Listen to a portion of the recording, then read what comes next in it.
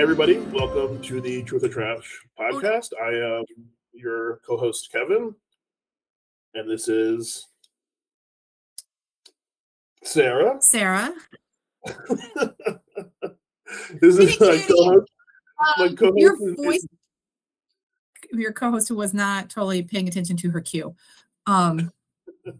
Yes. Yes, my co-host and sister-in-law, Sarah. She is a 20-year veteran of the nurse practitioner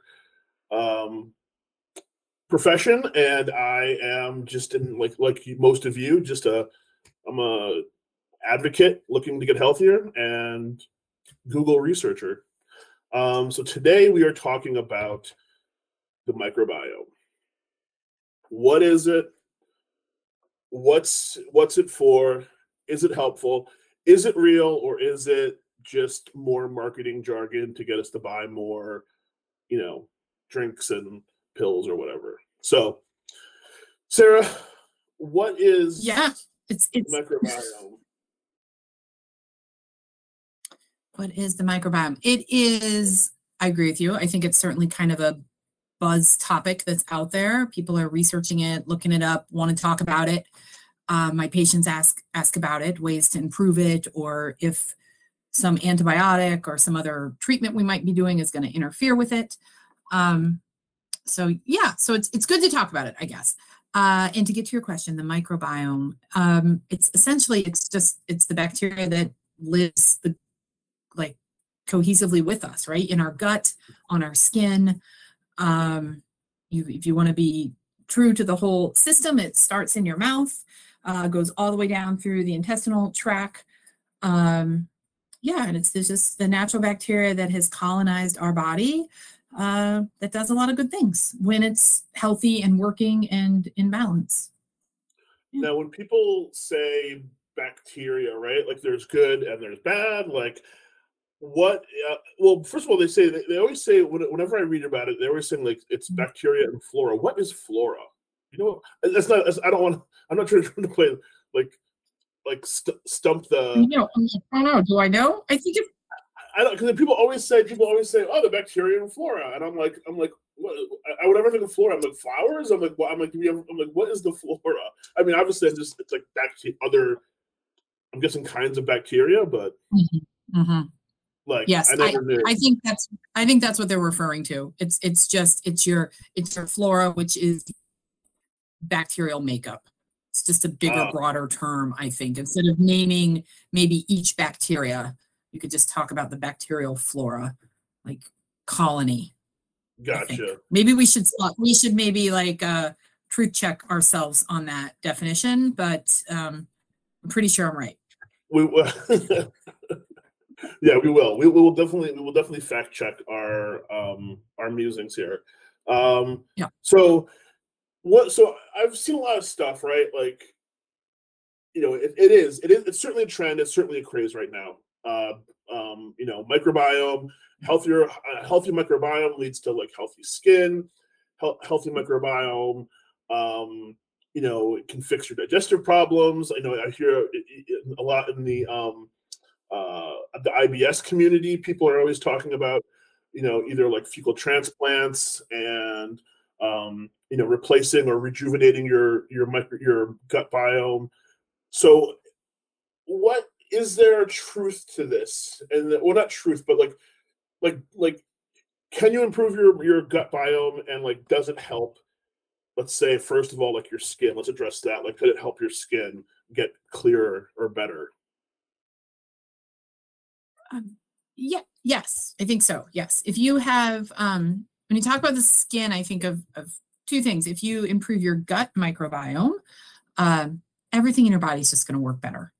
It just impacts everything. So I think your skin would be better, clearer, if you will. So maybe I should define better, right?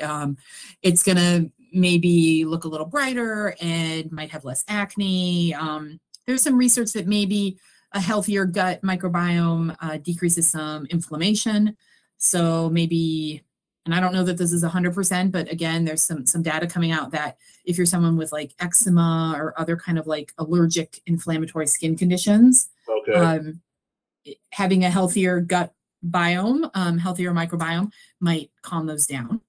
And the other thing I think when you think about skin, so you think about either improving it from the inside, from the gut microbiome, or, and kind of another area of research is the actual just bacteria that live on our skin. So looking at your skin microbiome, and if you can, improve that again, to keep that bacteria in balance, keep the good bacteria there working for you, that maybe some of the redness in your skin from some different disease processes like rosacea might calm down. Some of the inflammation and irritation from acne might be improved. So that's a thing. I think if you improve, it's a true statement to say if you improve your microbiome, you could have improved appearance and decreased, skin conditions. I guess that makes sense because I mean, when I was reading up about it, it seemed like well, I mean, one of the things that I read was like all health starts in the gut, which I was really surprised about, right? Because you think, I don't know where your health starts from. I don't know. You think, I don't know, it's like your heart. You think, I don't know, maybe like your bones with your like lymphocytes or whatever. Like you think other things, but I did not think of the gut, and that was what they were basically saying was like all health like really kind of like starts in the gut. So having a like good microbiome or having plenty of the correct bacteria and the variety of them really kind of helps everything, kind of like seeds your health. Is there like truth to that? Is that a statement that you would say is like kind of on the money or like a little off? No, I think that's true. To say it's like the most important piece to maintaining your health, I don't know that I would go that far, or that all health is from the gut. I don't know. I'm in medicine, I'm in family practice. We know a little bit about a lot of stuff. So I'm always a little hesitant to make big blanket statements, that it's all this. But we can get to the point where we talk about some of the things that improve your gut microbiome. And those are just things that are good for your health. So I think if you have a good microbiome, you are likely doing the things that are keeping you healthier in general. As you're usually, if we were to be very stereotypical, a person with a healthy gut microbiome eats a pretty diverse diet with lots of different plants. They're not having too much alcohol or too much caffeine. They're getting enough sleep. They're getting enough exercise. They're doing all the stuff that we should all be doing. So yes. So I guess to say yes, if you have a healthy gut microbiome, you could infer from that you generally probably enjoy better health overall. Yeah. Okay. And then what about one of the things I've heard too, once again about with like gut health and like people with like IBS and things like that, getting that that diversity of gut bacteria and the correct ones, is there any kind of truth to like that actually helping with like inflammatory like bowel disease and things like that, or is that just once again is that kind of like people just like wishfully thinking? No, I think that is true. I think if you have like a healthy gut flora, you have less inflammation, things are in balance, so you have better absorption and digestion and just motility through the gut. So that all helps with inflammatory bowel disease and IBS. I don't want to mess this up, but part of the gut having a healthy bacteria, it also helps maintain the protective like mucus barrier, the protective mucus lining in through the intestines. So that helps with IBS type symptoms. That's where some of the research comes with having a healthy gut improves your immune system, because if you have that good protective healthy mucus barrier in the intestine, you're probably not going to get sick as easily. It's keeping bad stuff out, keeping good stuff in, keeping bad stuff out. Yeah, I think is it going to can you cure some of these significant inflammatory gut processes like colitis or Crohn's disease or something just by supporting the microbiome, I don't know. That might be a little bit of an extreme if someone could completely manage one of those diseases. But it's certainly it's a huge piece to that, to helping to control that. Yeah. So it'd definitely be, well, you're most likely, you're certainly not going to be hurting yourself as long as you're doing it correctly. And it could be helpful. Who knows if you're going to like cure it or not, but it certainly should be helpful.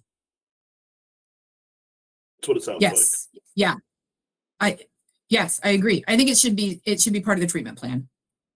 If you were my patient, I would recommend that's something that let's talk about activities you can do to get your gut microbiome as healthy as we can for you, to help mitigate some of these other disease processes you might have. Yeah. And then what about, so then, there's a lot of pills out there. You go on Amazon, you can buy a ton of pills and like prebiotics, probiotics, all these things that are supposed to like help you like replace or add to your, whatever, your gut microbiome, your flora, whatever. What's the best way to improve your gut health? Is it like food? Is it pills? Is it a mixture? What would you say? Yeah, I am for the food. I think that's the first place to start, is as naturally as you can do that. Yeah, I would try to improve it with food first, and then if things aren't working, pills and supplements are an option. I don't. Yeah, let's talk about the food. How about that? Let's talk, Yeah. let's talk if you're open to that. Let's talk about everything we like to do and like to eat and why you can't do that anymore. So you're ruining everything that's like fun to eat. So basically that's what you're saying. Not everything, but so as I was doing like just a little more reading about this, so that I would have, just kind of looking at what's out there and the buzzwords and what my patients might be seeing online, so that I could kind of speak to those topics and speak to what they're reading as well. There seems to be kind of two camps, or two. There's the prebiotics and then the probiotics. And so prebiotics, the way I would think of that is the food and the activities that you should be doing to feed the bacteria that we want to have in our gut, right? So you've got all these flora, if you will, living in our intestines, and we want to keep that environment for that bacteria, that good bacteria that we want, as healthy as possible. So you want to give those bacteria things that they like so that they can live and thrive. And those things would fall under this prebiotic category. And things in that category are really a lot of like plant fibers, so diverse plant and products. And so some of the common ones, they talk about bananas, mushrooms, onions, garlic, asparagus, really probably any vegetable, honestly, fruit or vegetable would be good. Yeah, because the bacteria, it likes that. It needs that fiber, that plant-based fiber, and it kind of chews on that and uses that for its food. Does that make sense? You're looking at me like, yeah. I guess what's the difference maybe between like a prebiotic and a probiotic, right? Because like one is like, I know like, I mean, obviously just like fiber, right, from like fruit is one, but then there's also like yogurt. People are always saying like yogurt and like fermented foods. What category are those in? Like which one is like the pre and which one's the pro? Right. So pre is kind of fruits, veggies, and natural fibers. And then probiotics would be things that are trying to put bacteria back in your gut. So pre is trying to nourish and feed the bacteria we have. And then that was prebiotics, yes. And then probiotics are foods that are going to be fermented, that are actually like that have live bacteria in them. So that's the yogurt, that's the kimchi and the sauerkraut and the kombucha. Yeah, it's those type of foods. Sour cream. I don't know. There's others. And those are probably where you're getting into the pills, because the pills then are claiming to have some of the same bacteria in them that you're then repopulating your gut with. But I think the food is the way to go first.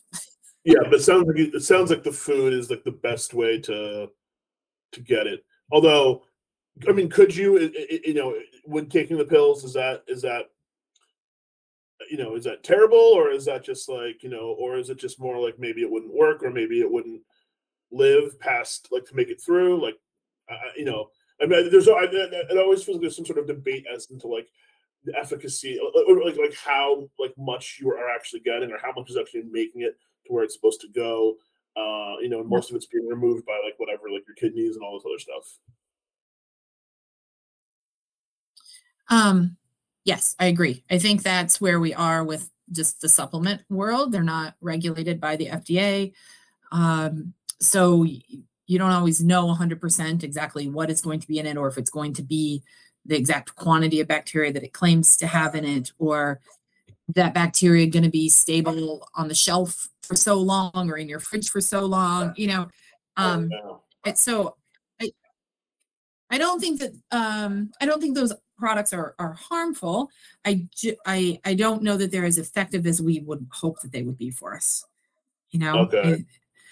um, I think So, yep, oh no, so I was going to say, like, so if you're going to spend that money on like on supplements, maybe just like take that $180 and just like buy more vegetables.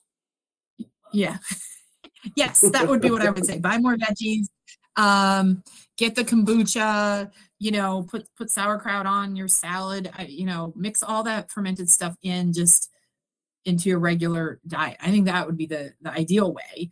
If some people might have food intolerances or different medical conditions or gut conditions that those things just aren't tolerable to them, then probably a supplement is better than doing nothing. But I wouldn't make that like my recommendation that everybody should take a probiotic every day, no matter what. Okay. Yeah. So I guess really so I guess the microbiome, so it is real, right? It is like it's a real thing. It's not just marketing speak. Is it? It's important, or is it? I guess what I'm asking, I'm like answering it and answering it. Is is the microbiome like a real thing? Yes, it is. It's a real Okay. thing. And is it and so it is important, and it is important to our health. Yes. Yeah. Okay. And it's not Yes. Did you hear me? Sorry, I didn't know if it. no, I know there's a slight delay, but yeah. Um, so it's so in the world, so on a truth or trash scale, microbiome true. Yes, microbiome. Yes, microbiome is true. It's a thing. It contributes to our health. You can support it with healthy diet choices. Oh, we didn't even get into the stuff either. Do you want me to keep talking about it? Are you like, Yeah, yeah, yeah. have I bored you already? You can, so we talked about food, the good food, good foods to have, some bad foods, which is not always much fun. So that's like red meat is not good. Anything that's fried, in like the canola oils and those type of things, not good. Alcohol, they say in moderation, caffeine in moderation. What else is good? Exercise, exercise, I don't know, fixes everything. I think you and I personally had talked about this once because I just thought it was interesting. Not snacking, because the little Yeah. bacteria in our gut, they like their sleep, right? They like having like a circadian rhythm just like we do. So you need to kind of give them a fast, if you will, where you're not digesting food and feeding them, and let them like rest and regroup. Yeah, You that know, no, that totally feels, because I've been reading about the health benefits of fasting. Going, doing 8 hours, 8 hours eating, 12 hours off, right? I think whatever, whatever, or 8-16, whatever. yeah, Yeah, I think it's 8-16, 8 on, 16 off, and there people are always claiming that there's a lot of benefits to that, but that kind of syncs up, right? I guess with what you're saying about with the microbiome needing a break from like having food all the time or constantly digesting, whatever, doing its Yeah. thing. It needs a cycle. Yeah. It needs a cycle. It goes back to like just as I think about all this stuff, right? It's all stuff we know. I feel like it's all stuff that was said to me as a kiddo, right? Get outside and exercise and make sure you're eating all your vegetables and don't eat too much late at night right before you go to bed. Like all that kind of stuff plays into this, right? This plays into healthy gut, which I think does, as we're finding out now, the microbiome it's maybe there's a reason why all of those things worked, right? Even though we didn't know that, we didn't know we were improving our microbiome in the 80s when I was running around outside and eating well and doing all those things. But we were, right? Maybe that's why we were healthy. I think so. And I guess sort of off topic, but a little bit. One of the things I've been reading about too, which kind of relates to this, is in some of my cancer groups are this idea of like, have you heard of this of like wood? It's like wood. I think they call it wood bathing or forest bathing. So it's just the idea of getting out into the forest and getting out into like nature, because like basically like inhaling and encountering all like the things, that you're supposed to be, whatever, introducing back into your body. There's a lot of talk in our groups about that in terms of like, forest bathing and getting out, and like I said, some of the stuff is a little on the woo side, but obviously it always has like some sort of some like logical, it makes some sort of logical sense, but I could, I was wondering about that in terms of the gut microbiome and like, introducing those elements back into back into your life. Yeah, you're exposed. Yeah, I could talk about that for a while too, and I won't get like. It's just sad to me that we have to like rethink about that, right? Like get out into like go out into nature, like incorporate that in your life every day. Again, like when did we stop incorporating that? But I digress. That's also a different topic. A different topic.